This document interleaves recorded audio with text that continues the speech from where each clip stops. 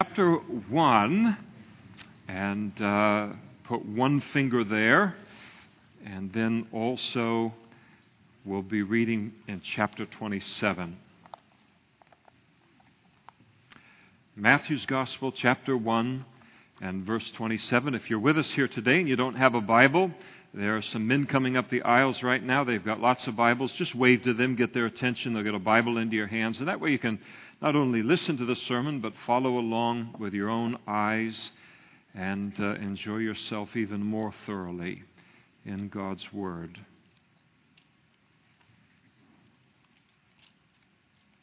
Matthew chapter 1, beginning in verse 18. Now the birth of Jesus Christ was as follows. After his mother Mary was betrothed to Joseph, before they came together, she was found with child of the Holy Spirit, a miracle of God. And then Joseph, her husband, being a just man and not wanting to make her a public example, was minded to put her away secretly. But while he thought about these things, behold, an angel of the Lord appeared to him in a dream, saying, Joseph, son of David, do not be afraid to take to Mary your wife, for that which is conceived in her is of the Holy Spirit. And she shall bring forth a son, and you shall call his name Jesus, for he shall save his people from their sins. And so all this was done that it might be fulfilled, which was spoken by the Lord through the prophets, saying, Behold, the virgin shall be with child and bear a son, and they shall call his name Emmanuel, which is translated, God with us. And then Joseph, being aroused from sleep, did as the angel of the Lord commanded him, and took to him his wife, and did not know her till she had brought forth her firstborn son, and he called his name Jesus. Matthew chapter 27, 2 verses, beginning in verse 45. Now from the 6th hour until the 9th hour there was darkness over all the land. And about the 9th hour Jesus cried out with a loud voice from the cross, saying, Eli, Eli, lama sabachthani? That is, my God, why hast thou forsaken me? Let's pray together.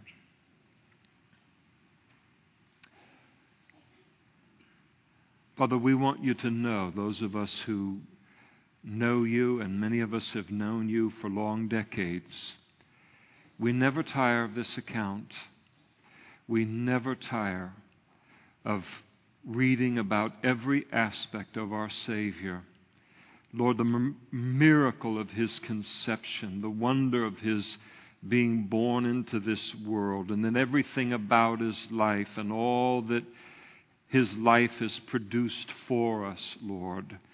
And we pray that as we study your word this morning and the true meaning of Christmas, that each of us will be refreshed and filled with a fresh awe for what it is that you have done for us in your Son. And we pray, Lord, for each person that stands before you that hasn't yet entered into the true meaning of Christmas. They haven't yet trusted in Jesus for the forgiveness of their sins. Lord, you know how to break through and give us understanding of your will for our lives and the reasons for what you do. And we pray that this morning you would speak to their heart and to their mind, that things that have never made sense to them before would make sense, and they would begin that relationship with you with a glad surrender this morning and putting their faith in the Savior that you've sent. And so we look to you for that work of your Spirit in this room this morning. We're glad that our prayers make a difference. We ask all of these things in Jesus' name. Amen. Please be seated. On Sunday mornings, we're studying the life and the ministry of Jesus in chronological order. And normally, on the Sunday before Christmas, that's a Sunday morning that's set aside to talk about Jesus' birth, the birth of a Savior into the world. And so that morning is typically dedicated to that. But I'm going to continue with where we've been in the Scriptures and stay all the way here in Matthew chapter 27, where Jesus is on the cross and all of the events surrounding his death upon the cross. Because I think you can hardly find in all of the Scriptures a better Christmas text or message than the one that we naturally come to this morning. Because Jesus was not only born into the world, but He was born into the world so that He would die. And He was born into this world to die for a very specific reason. While on the cross, Jesus made 7 great statements that He spoke or He cried out during those 6 hours in which He was alive while hanging on the cross. Only one of the 7 takes the form of a question. Only one of the 7 asks the question, why? And that's the question that we see in verse 46 of chapter 27, where He raises the question, why? My God, why hast thou forsaken me? And I want to answer that question this morning, and in the context of 2 other whys, why questions, and the 3 why questions are as followed. Why was Jesus born into the world? Why the darkness at the scene of His crucifixion? And why was Jesus forsaken by the Father as He hung upon the cross? We begin with why was Jesus born into the world? And it's a very, very important question. If I don't understand why He was born into the world, why He was introduced into human history the way that He was, I have absolutely no hope of understanding what He is about.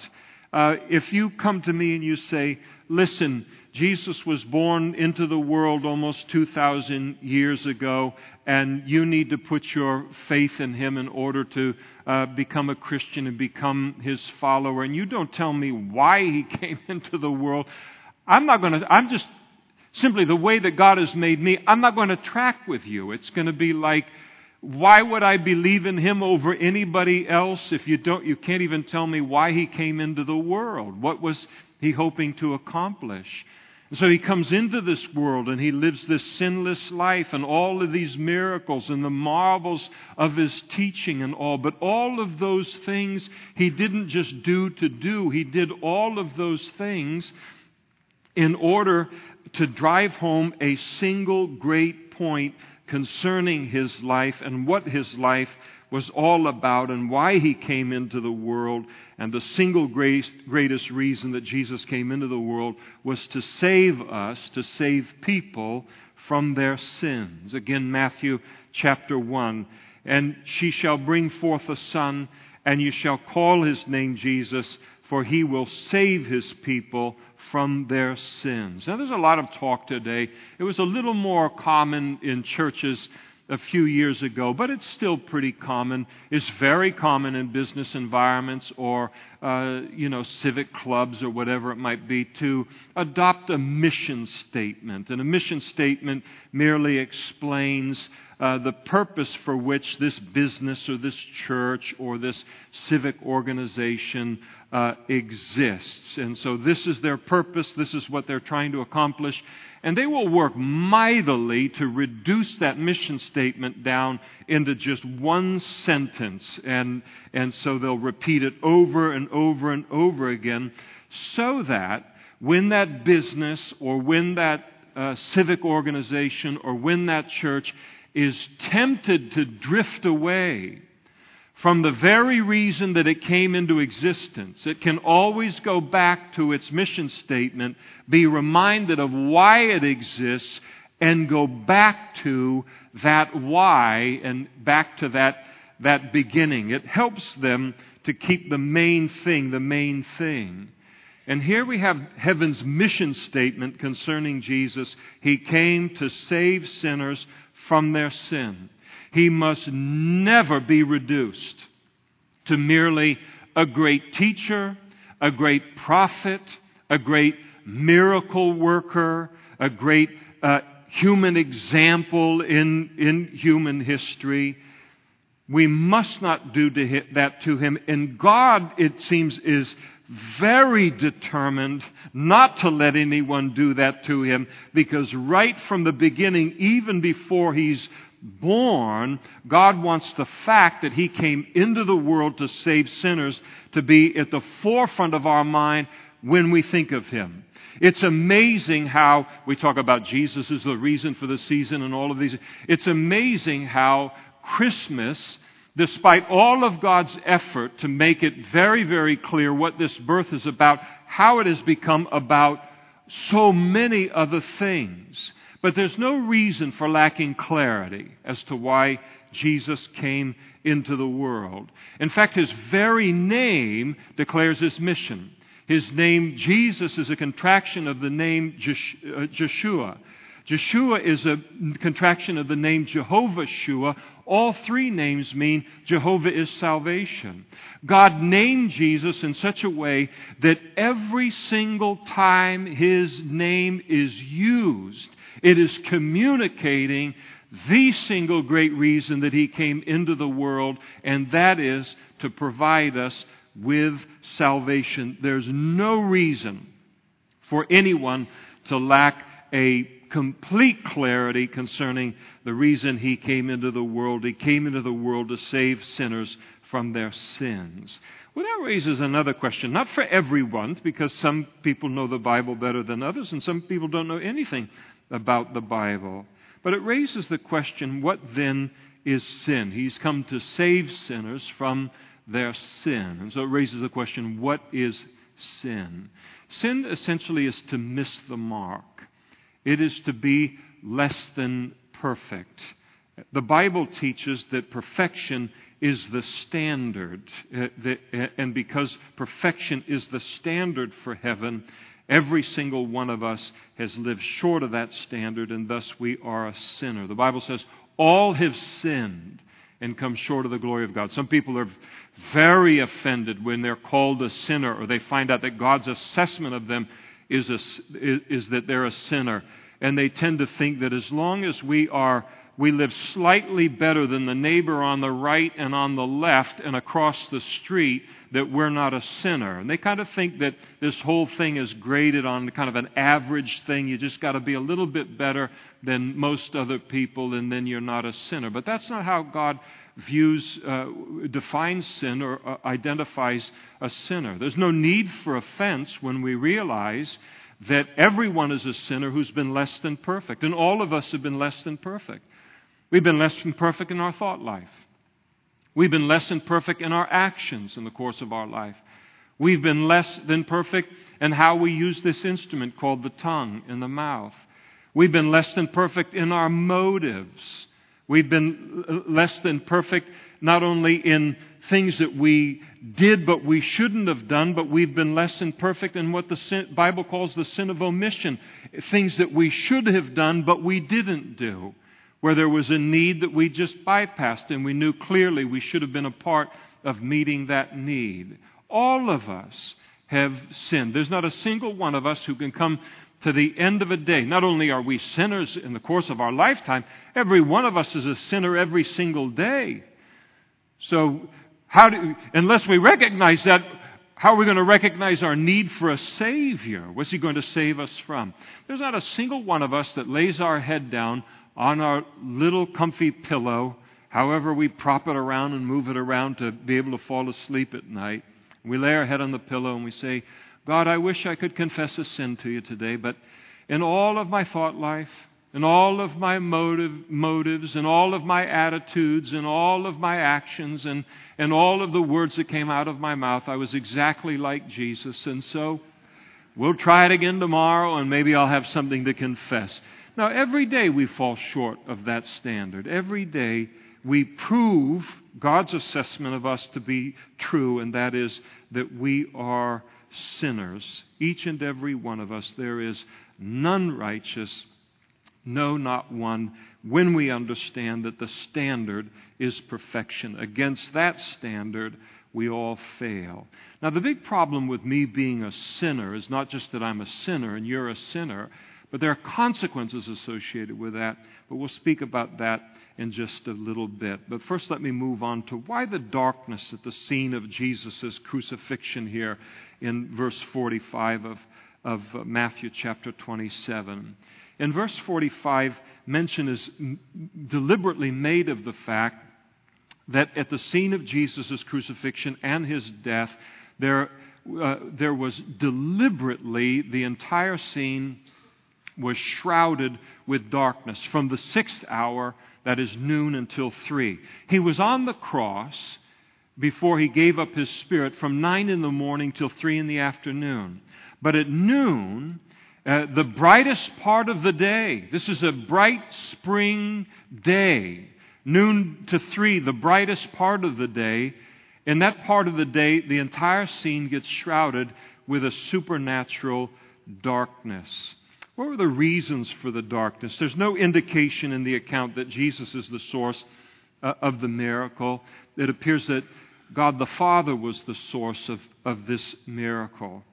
First and foremost, I believe that the darkness was a Heavenly Father's revelation of the condition of His heart as He watched men do what man did to His Son in crucifying Him 2,000 years ago, so that we would have a revelation of what He was going through, what He was feeling as He witnessed all of this. Darkness, of course, is the color of mourning. Nobody wears bright colors to a funeral.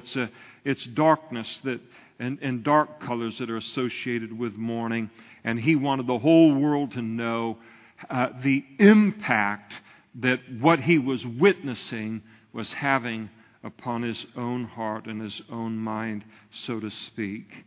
I believe that the most neglected person at the site of Jesus' crucifixion, the most overlooked person present at that scene, is God the Father. And He makes His presence known through this miracle. Of course, we're very aware of Jesus' presence because He is on the cross. The detail of what He was going through and all is there in all of the Gospels for us. So, of course, we're very conscious of His place in this day in human history. But here in this giving of the darkness, here it was the Father watching this crucifixion of His Son on that day as well, and communicating just how He saw it and what He felt about it. Isaiah chapter 53 verse 11 tells us as much, where we're told, He, that is the Father, He shall see the travail of His soul. That is the soul of the Messiah, of Jesus on the cross. He shall see the travail of His soul and be satisfied by His knowledge. My righteous servant shall justify many, for he shall bear their iniquities. It was a father's son who hung on that cross 2,000 years ago. And the Bible reminds us repeatedly that son was a beloved son of the Father. When Jesus was water baptized by John the Baptizer, the Holy Spirit came down upon Him as He began His public ministry.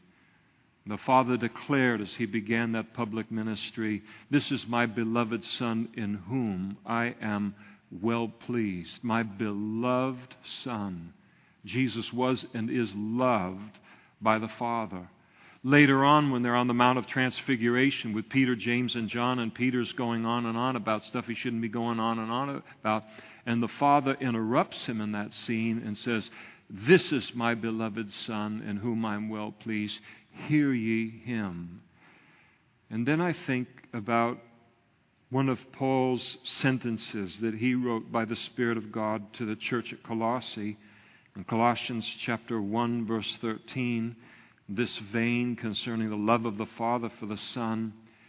And Paul wrote and said, "He has delivered us from the power of darkness and conveyed us into the kingdom of the Son of His love."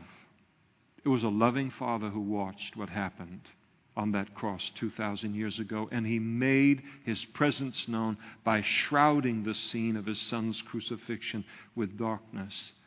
I think that surely the darkness speaks to the shame of the entire scene, in the same way that if you go into a hospital and so often they'll pull a curtain around a patient so that he can or she can have some semblance of privacy while they're in the midst of their suffering.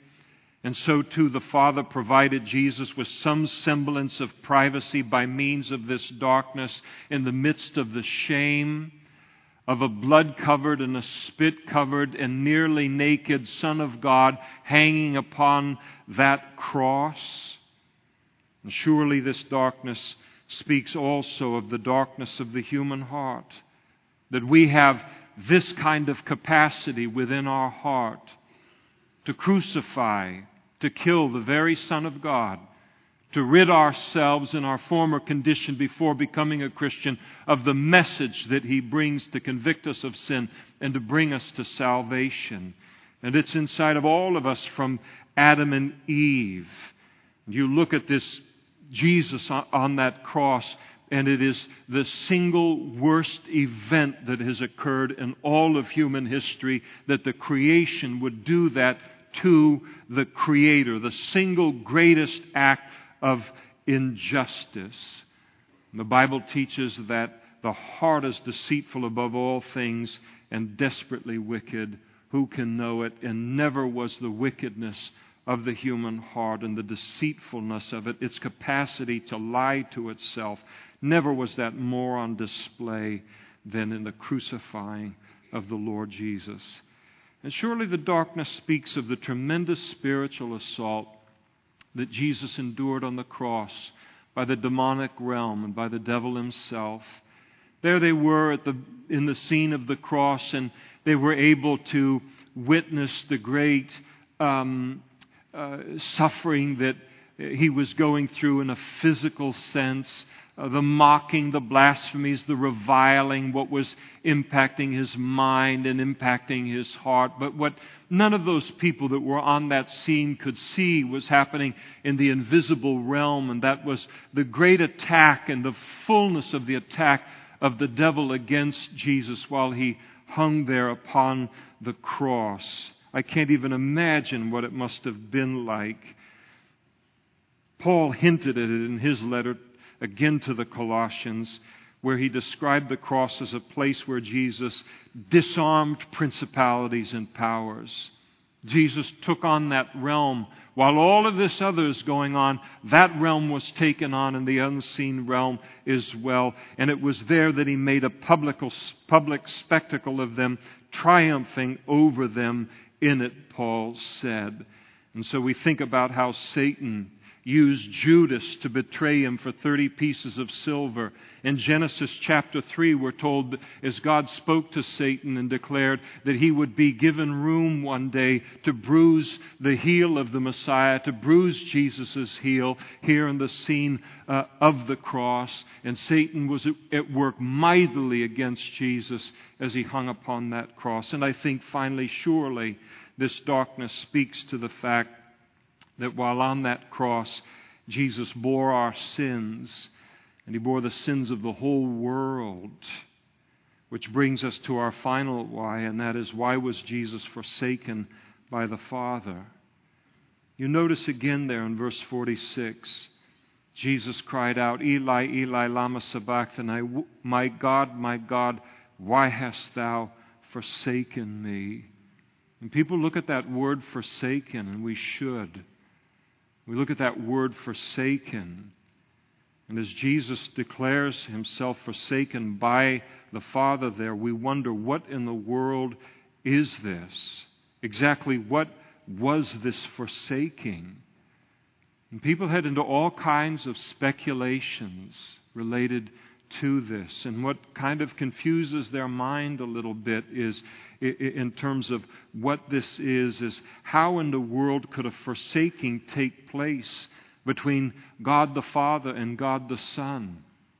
How could there be any separation, any forsaking occur within the perfect unity of the Godhead, of the triunity of God the Father, God the Son, God the Holy Spirit? How could there be a forsaking in the midst of all of that? And I readily admit I don't understand all of it. And I don't have a problem understanding all of it. I don't think that everything that is written in the Word is something that can be fully understood. I think it can be understood to a degree, and from there it's intended to produce worship and awe in us. Anytime you have the finite, us, in a relationship with the infinite God, you're going to have to get used to mystery. We can only track with God so far on any subject that He wants to bring up. I only know that some disturbance, some forsaking occurred within the Godhead of Father, Son, and Holy Spirit, which had never occurred, not only in human history before, but ever in all of eternity, and will never occur again in all of human history, and will never occur in eternity off into the future. This is an event that was a one-time event associated with that cross. And what was the reason for this forsaking? Why the forsaking? Paul tells us in 2 Corinthians chapter 5, verse 21, that it was because while Jesus hung on that cross, that He, that is the Father, made Him who is Jesus to become sin. He who knew no sin to become sin, that we might become the righteousness of God in Him. I cannot imagine what it would be like to bear all the sins of the world. When I came to Christ, I could hardly bear my own sin, the wrong I had done to others, the things I had done, the things that I had said. I wasn't notorious in a comparison to much of the world. But I lived far lower than I wanted to live, and I lived far lower than my conscience. And I was guilty of my sin, and I wanted to be released from the guilt of my sin. And it was one of the reasons that I came to Christ, among many other reasons. Imagine having all of the sins of human history laid upon you, of billions and billions and billions of people. All of the crime, all of the things that are said in private, all of the things that are said openly, all of the wars, all of the horrors of human history, all of the big sins, all of the small sins, all of the public sins, all of the private sins, all of the sins of everyone throughout history laid upon you. And on that cross, Jesus bore the sins of all of us. Again, Isaiah wrote and said, "All we like sheep have gone astray. We've turned everyone to his own way. And the Lord has laid on Him the iniquity of us all." I'll tell you, my sin would have been enough. Your sin on top of it. But that's a lot of sin that Jesus bore upon that cross. Absolutely perfect holiness and sinlessness becoming sin on that day, in order to provide us with salvation. You think about that. There are things in this world that I get exposed to, not on purpose. And I think to myself, I wish that never got into my eyes. I wish that never got past my ear gate. I wish that never became a part of my mind or part of my heart. Because I don't want to be affected by that sin. And to think about having all of the sins of the whole world being laid upon the sinless one. And when Jesus bore our sin, the Father was forced to forsake Him in some indescribable, never to be repeated way. And you notice when Jesus cried out that Eli, Eli, lama sabachthani, my God, why hast thou forsaken me? It wasn't a whisper. It wasn't a case of people saying, did you hear him say something? It's very clear, and God wants it to be very clear, that He cried this out with a loud voice. And I can never think about this cry of Jesus on the cross without thinking about his loneliness there on the cross. A terrible loneliness. Again, indescribable loneliness. He came unto his own, and his own received him not, the Jews. At this point in time, while he's on the cross, his disciples have scattered in 11 different directions out of fear for their own safety. He's surrounded by people who hate him and are blaspheming all around. And then now the Father has been forced to forsake him. And that's why I always read it in my mind, my God, and the emphasis is on, why hast thou forsaken me?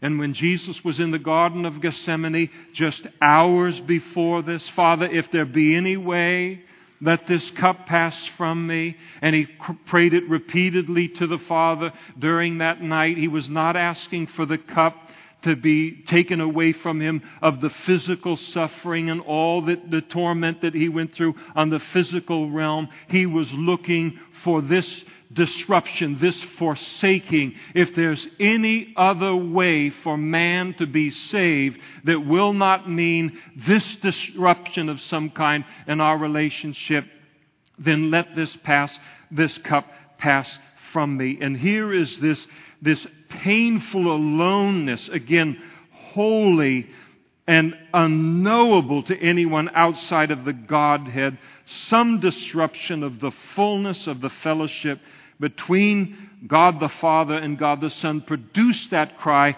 My sin was behind that cry, and I'm humbled by it.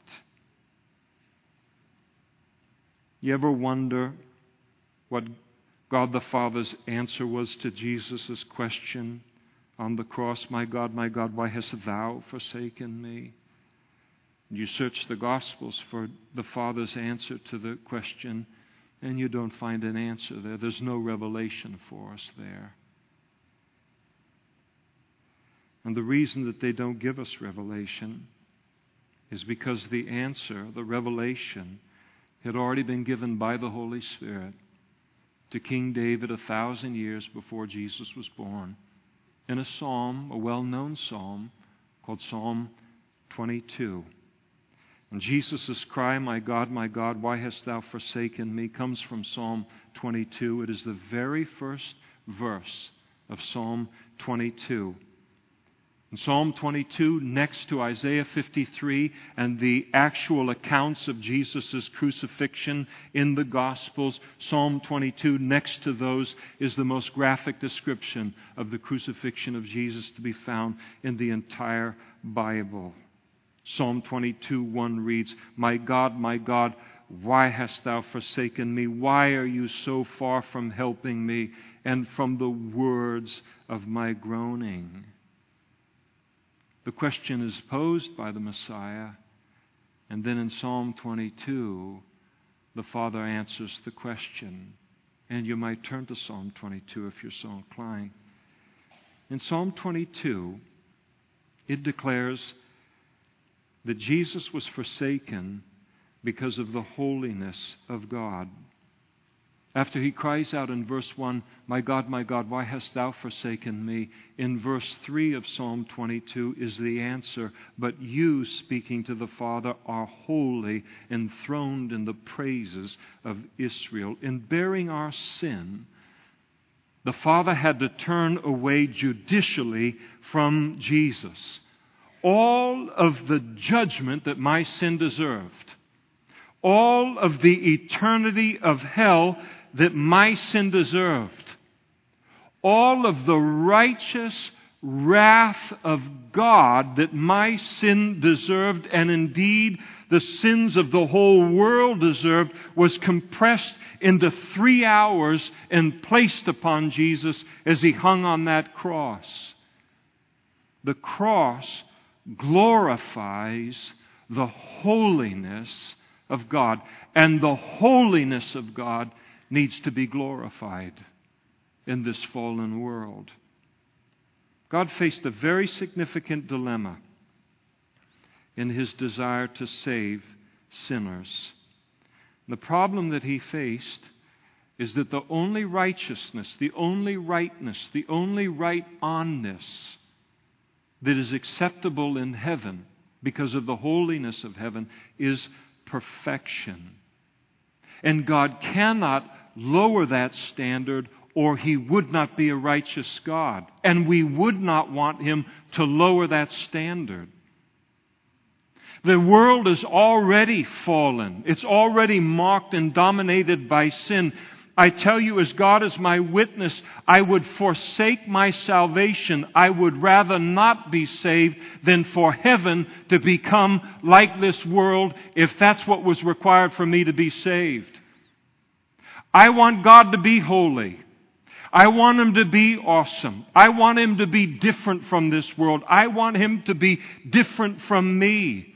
That's the God I searched for all of my life, and that's the God I fell in love with when I found Him to be the God of the Bible. I don't want Him to be a bigger version of myself. I'm not interested in that. I was happy to discover a holy God in the God of the Bible. But He still wants to save us. So how does a God who's that holy save sinful man? Without lowering the standard at the expense of His righteousness and His holiness. The problem, God declares that each of us is guilty of sin, each of us less than perfect, each of us has broken God's laws, thus we're disqualified from getting into heaven based upon our own human effort. Again, Romans 3, there's none righteous, no, not one. Romans 3 again, for all have sinned and fall short of the glory of God. And the Bible teaches that there is a penalty that must be paid for sin. This universe is not man's universe. This world is not man's world. It's God's universe. It's God's world. He created it, and it belongs to Him.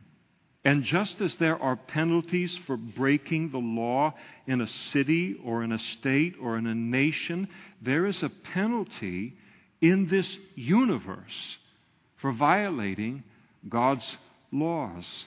And because God is perfectly holy and just, every violation of His law, that is, every sin, must be punished.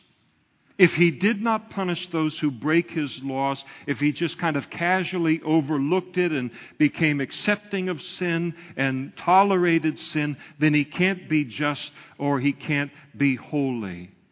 And just as you would never want to live in a city or in a state or in a nation that, number one, did not have laws, and number two, did not enforce those laws with penalties for violating those laws, the same thing is true of the universe.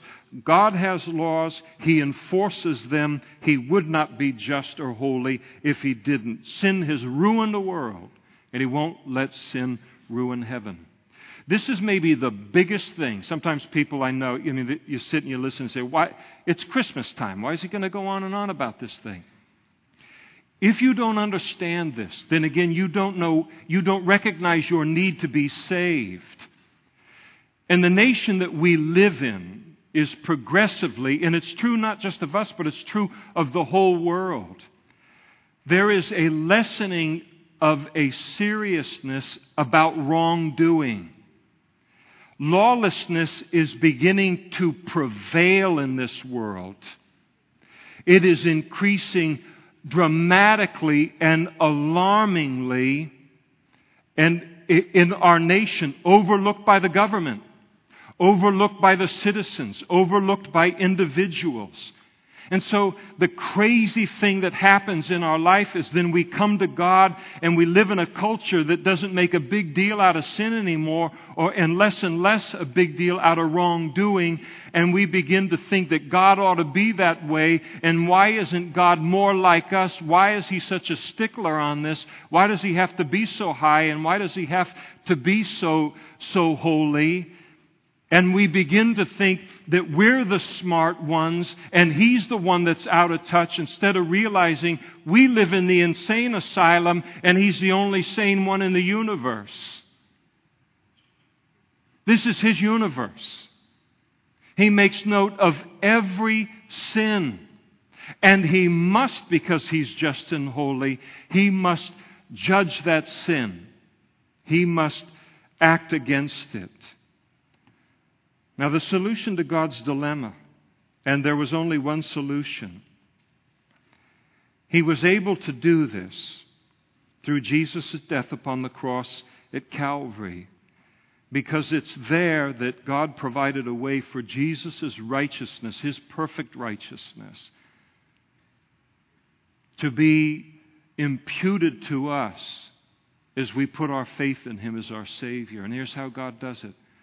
As we trust in Jesus as our Savior, Jesus' perfect righteousness is then imputed to us or put to our account, so that when God sees us, He sees the perfect righteousness of Christ, the perfect righteousness that's required by heaven. And yet at the same time, He does it in a way that does not dismiss or ignore the seriousness of our sin. No one can look at the cross of Christ. No one can look at that bloody mess that He was. Nobody can look at what He went through. Nobody can listen to the blasphemies. Nobody can listen to Him cry out related to His loneliness on that cross and ever come to the conclusion that the salvation that's found in Christ minimizes the seriousness of sin. It makes us understand just how serious sin is, but it gives us a way of salvation. And there is no other place for justice and mercy to kiss than that cross, and for us to be saved.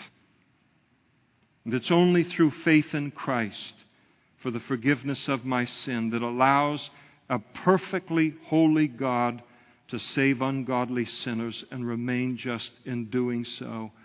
And we need both. I need a holy and a just God. That's the God I want. But I want to be saved too. And only in Christ has He been able to provide both of those things to us. And Psalm 22 goes on to further declare that Jesus was forsaken in order to provide salvation for the Jew. Verse 22, I will declare your name to my brethren, the Messiah said, the Jews. Psalm 22 declares that Jesus was forsaken in order to provide salvation for the Gentiles, the non-Jewish world. And verse 27, all the ends of the world shall remember and turn to the Lord, and all the families of the nations shall worship you. And Psalm 22 also declares that He was forsaken in order to provide salvation for future generations, those who were yet to be born following Jesus' death. In verses 30 and 31, a posterity shall serve Him. It shall be recounted of the Lord to the next generation. And they will come and declare His righteousness to a people who will be born, that He, that is the Messiah, has done this. In other words, God's offer of salvation reaches all the way down through human history and right into this room this morning. Why was Jesus born into the world? To save us from our sins, to provide us with salvation. And He was born into this world to pay an unimaginable price on that cross in order to provide us with that forgiveness and that salvation. So how do I receive the gift? It's the gift that God wants to give. God loves you. God cares about you. So what would it be if He provided a gift but never told us how we could receive it into our lives? But He's provided the gift and He's told us how to receive it. You have to huff and puff and blow that house down. You have to climb on your hands and knees to the top of the Himalayas and back down again. That's a lot easier than that. Salvation is a gift. It's a gift. For God so loved the world, He gave, that's a gift word, His only begotten Son, that whosoever believes in Him should not perish but have everlasting life. Here's how you receive the gift. By putting your trust and your faith in Jesus for the forgiveness of your sins. By repenting. And when you're a sinner in this world, in this fallen world, the only way you can turn to God is to repent of our selfishness, of our sin, of our self-will, all of these things. It means I'm willing to give all of that up now, to turn to God, and then to put my trust and my faith in Jesus for the forgiveness of my sins, that is the Savior and that is the salvation that pleases God and is acceptable to God. And then to give my life to God. And when a person does that, God Almighty in the person of the Holy Spirit comes into our lives, and we're born again by the Holy Spirit and begin a personal relationship with God, having received forgiveness and everlasting life. And it's all there for simply asking and receiving. And He made it a gift because people like you and me, and that's everybody, we can't earn it. We can't begin to earn it. And there are going to be men and women up in front immediately after this service. And they're going to have a badge on that says prayer, so you can identify them easily. And they'd love to pray with you to receive that gift of salvation this morning. You might say to yourself, well, how in the world do I know I can trust this? I mean, I've burned all my life on promises and different things. How do I know that this is true, that God promises this and it'll be true in my life? Because He's already demonstrated the greatness of His love toward you in the sending of His Son to die on that cross. The Bible says God demonstrated His love toward us, and that while we were yet sinners, Christ died for the ungodly. Why would Jesus, the very Son of God, come into this world and endure all of that shame and the humiliation and the blasphemies and the abuse and the forsaking and the loneliness? You take all of that and you pile it over on one side of the scale over here, and you think, nothing could outweigh all of that, and yet there is something weightier still in eternity that outweighs all of it, and it is the love of God that you place on the other side of the scale. The love that God has for you, individually and personally, and the concern that He has for your soul. You know, one of the most sobering things that happens to a person once they become a Christian is we look back and we realize how many times God miraculously kept us alive for the day that we would accept His Savior and His salvation. And to look back upon our lives and to realize how long He valued our souls. For long years and decades, we cared nothing, some of us, about our souls, and He cared about our souls every single day and kept speaking to us to lead us to Christ and to lead us to salvation. He loves us, and He cares about our souls, and He wants to save every human being in this world. But that's the narrow way, and that's the true way by which it occurs, through faith in His Son. Don't take the love of God for granted. Sometimes I run into people, and I'm closing with this. Sometimes I run into people, they don't take the day that they've been given, the only day we can be sure of, the day that we have right now, to accept Christ into their life. And you talk with them, and they're living lives very, very far away from God. You say, what about your souls? What about salvation? What about getting right with God? What about, oh, I believe that He is a loving God. And they find a refuge in His love, and they think that that love is going to negate a lifelong rejection of the Son of God for salvation. And you must never, ever put yourself in that place. Don't take His love this morning for granted. Don't leave this life unsaved. Because if you leave this life unsaved, that is a sin and an affront to both the Father and the Son that ultimately puts you beyond even the reach of God's love. Eternities hang in the balance. Heaven and hell hangs in the balance. And today's the day, this Christmas season, to choose life and to choose salvation, to choose heaven, and to choose the Savior that God sent into the world. Let's stand together and we'll pray.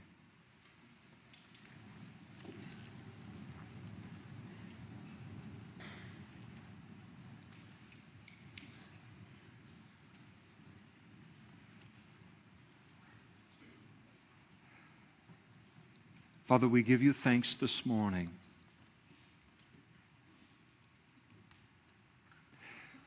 With hearts where it is impossible to communicate with mere words what we feel toward you, the awe that we feel, the love that we feel, the gratitude that we feel for sending your Son into this sinful world. We're amazed that you would even bring him into this fallen situation. But then, as the Apostle Paul said, not only to be born into this world and not only to die, but to die the death of the cross. We thank you, Lord, that how you valued our soul long before we ever valued our soul. Thank you for our Savior today. Thank you for the salvation that you paid such a high price for in order to provide it to us, Lord. We thank you for our relationship with you. We thank you for forgiveness. We thank you for the confidence of heaven, Lord. We thank you for the new thing that you've begun in our lives. We thank you for progressive Christ-likeness. We thank you for this gift that just keeps on giving, Lord. We give you praise today as your children for how good you've been to us in Christ Jesus. Thank you, Lord, during this Christmas season for our Savior. We're humbled, Lord, by your gift, and we thank you in his name, in Jesus' name. Amen.